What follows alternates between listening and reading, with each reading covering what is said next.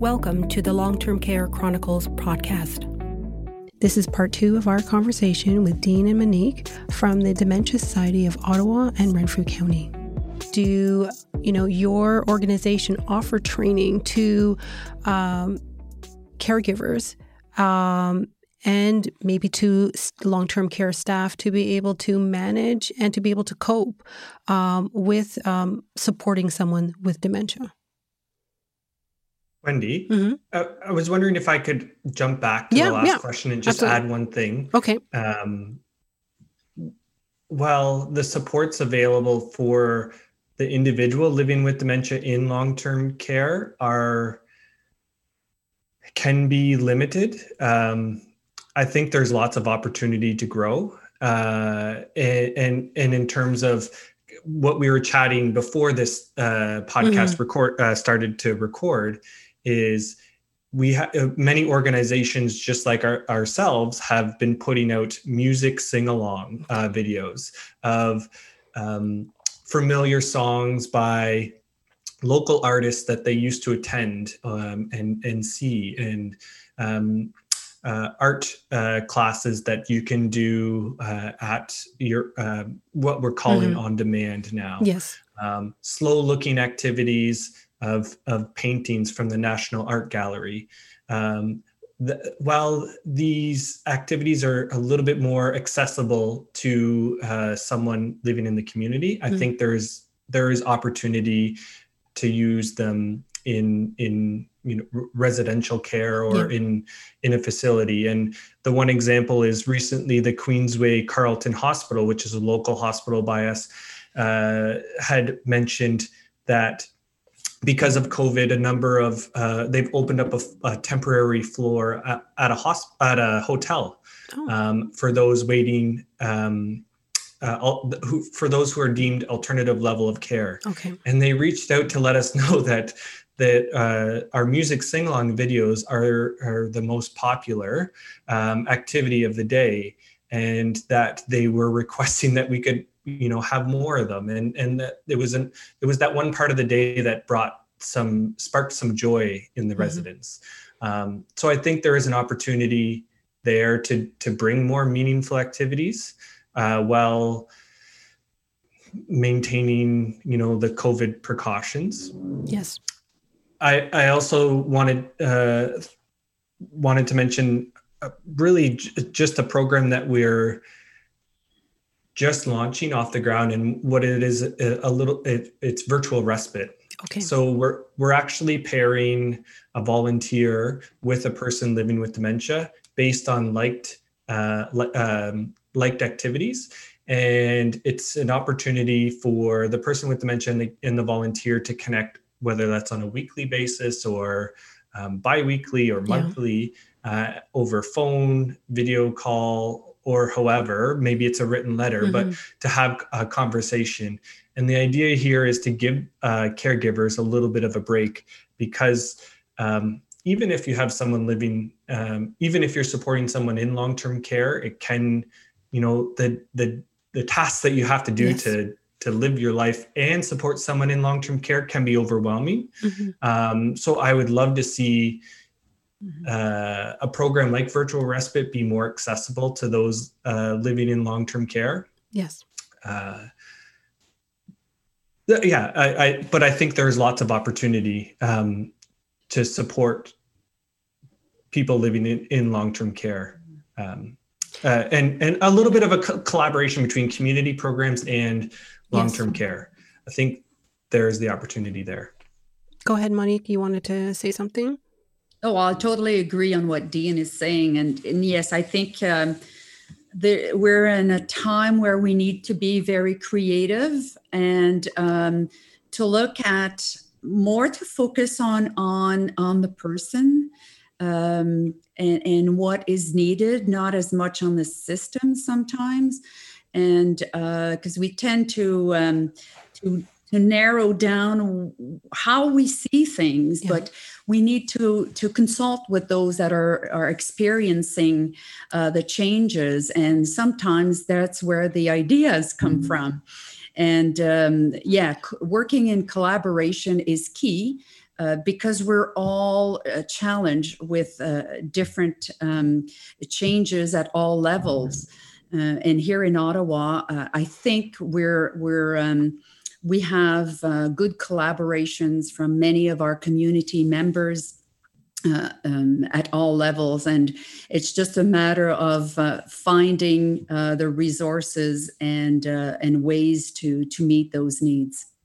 Well, I'm glad that you guys both mentioned about the collaboration, because I think that's where things are going. This pandemic has definitely brought forth the fact that community involvement and long-term care involvement needs to be side by side.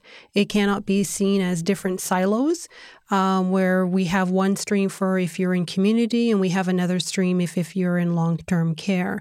So that's great to see and to know that that is happening for the collaboration piece, to be able to offer and to be able to support, because the way that things are now, definitely that's going to be something that will be driven forward. So I guess lastly, what I have here is probably going back to, I guess, the importance of the family caregiver being supported while they have somebody in long-term care. And I know you've mentioned a couple of programs that you do offer. Is there anything else that I guess as your organization that you offer to support family members that do have somebody in long-term care? Well, we definitely provide ongoing one-on-one contact to all of our family members. We also are linked with other organizations, memory clinics, and so on. So this also helps others to realize the importance of reaching out and to find the support they need. One of the ways I think that we can help the community to be more to learn more about what we do is this collaboration with community members. We were talking earlier about training. How Yes. can we help others to understand the importance of understanding dementia and what's needed for the caregivers? And there's this regional and national movement, and it's this dementia-friendly training that we're providing to caregivers and staff. And this helps to understand what is dementia, how to communicate, how to support oneself and family members through this journey, how to best navigate the system also, and to be aware of what's out there in the community. So having more of this concentrated information in the community will not only help support the caregiver through our support groups, but also training, which is for me key and important. Absolutely. Go ahead. Dave. Just to echo that, like the dementia-friendly training, I was going to say that it is the perfect training for any caregiver, and it is our goal for any organization or individual business, for everyone to be dementia-friendly trained. And I know that, so we're doing that in Ottawa and Renfrew County. The Alzheimer's Society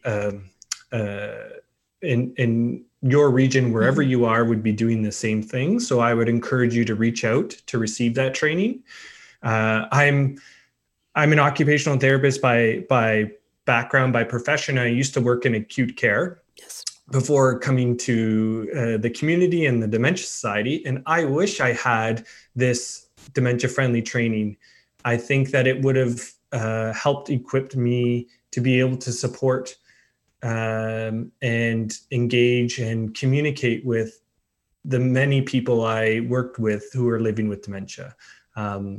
So I would, to echo Monique's point, I think that is, if we could do one small training to everyone, in Canada, I would say it would be this 1 hour training of becoming dementia friendly.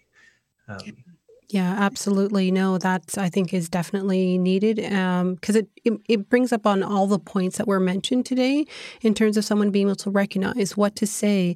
And then, of course, there is, I guess, movements within long-term care in terms of they're changing how they change their approach to care in terms of making it more humanistic, more applicable to the person that they are supporting in long-term care, as opposed to just being it so regimented and task-oriented, right? I mean, yes, they do have that, but as well to be able to have some sort of contact with that particular individual, right?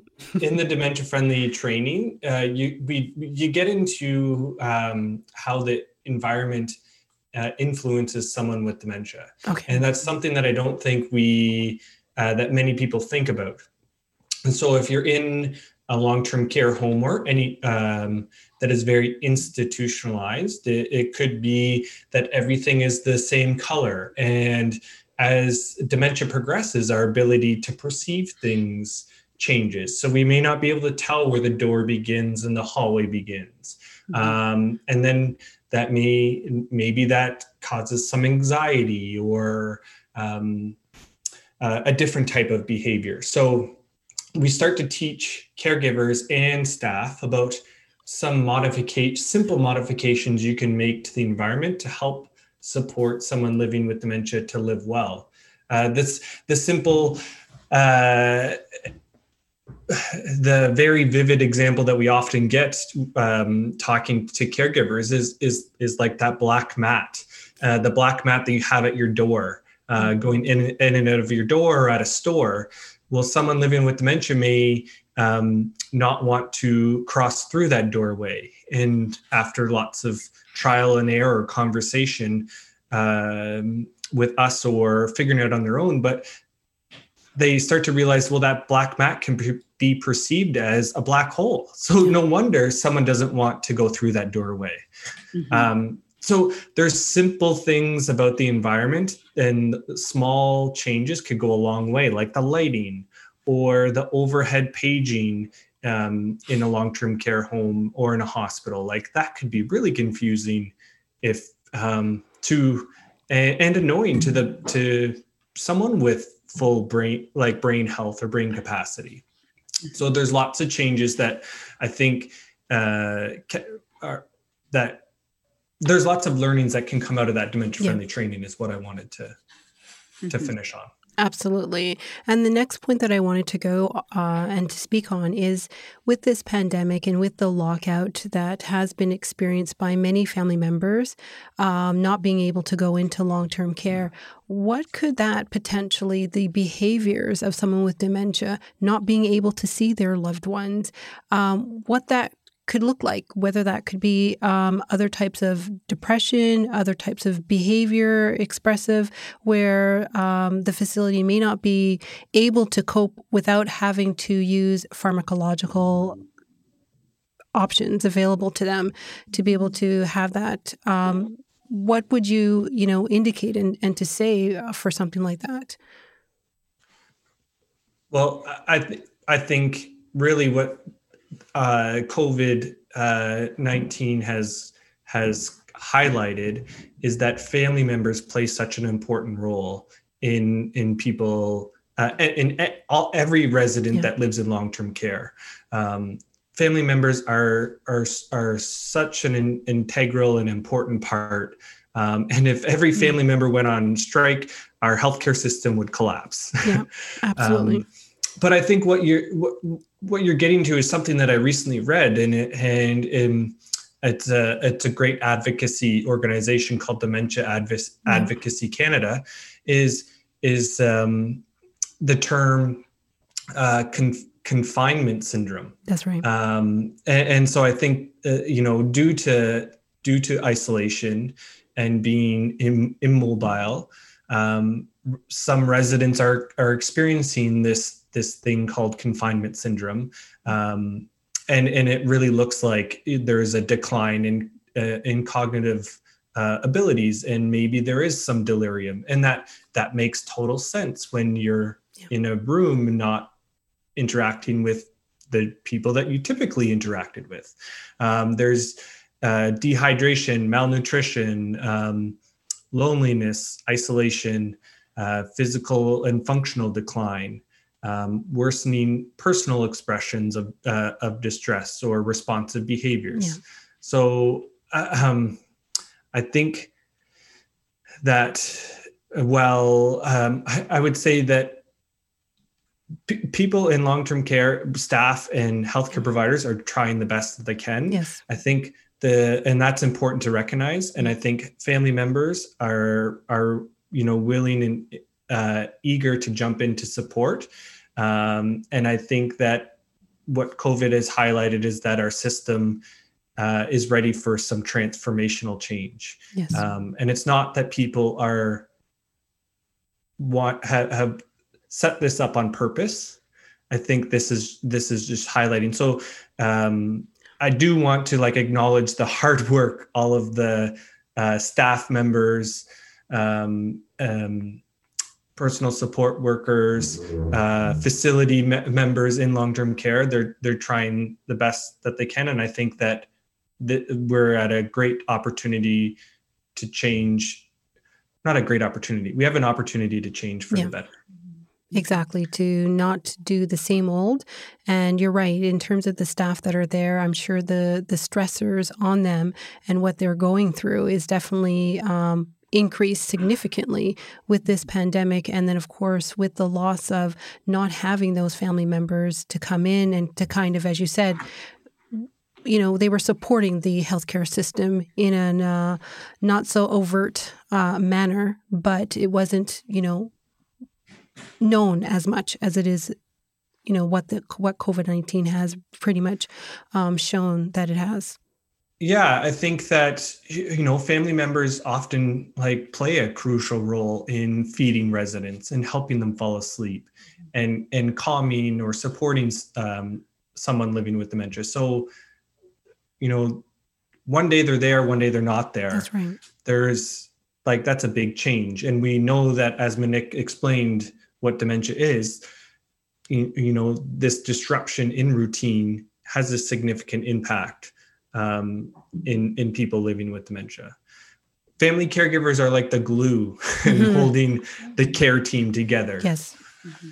Yeah, definitely. So I guess in closing, we have all of these different pieces. And now we have to kind of put them all together. So going forward, that we'll be able to have, again, that collaboration, not just seeing everything as silos from just community and long-term care, but more of a collaboration between that. How can we use the resources of both to make and support that particular person in long-term care moving forward? Mm-hmm. Mm-hmm. Absolutely. And the last training that I wanted to mention, and it helps kind of close this up, is that, some simple infection prevention and control training to caregivers, teaching them how to properly don and doff personal protective equipment or PPE that you're hearing in the news every day. That could be easily done as this pandemic drags on. And I think will drag on. That is some simple training that we could provide, and it could help allow caregivers, family members back into the long-term care home whilst protecting themselves and the residents in long-term care. Absolutely. And Monique, do you have any final thoughts?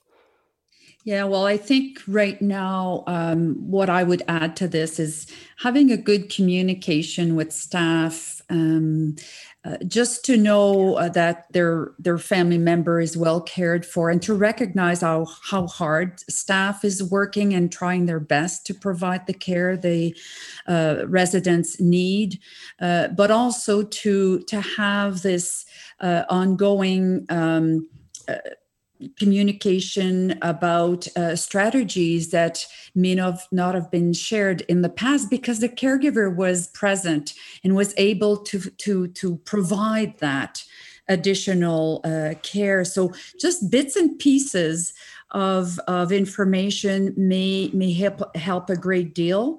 And not to be so hard on themselves too, caregivers, because they cannot be there. It's out of our control. So it's to find those ways that will make a difference. Absolutely. Thank you both. I really appreciate your time, both Dean and Monique. Thank you. Thank you so much. I really do appreciate it. Well, thank you, Wendy, for having us. Thank you very much. You're welcome. For anyone who wants to connect to the Dementia Society, you can reach out. You can find us on the internet at www.dementiahelp.ca. You could give us a call at any time, 613-523-4004, and find us on Facebook, Instagram, and Twitter. Thank you for listening to today's show. And if you have any feedback or suggestions for this or any other episode, please contact us on our social media at Twitter at Family Councils and at Facebook, Family Councils Collaborative Alliance.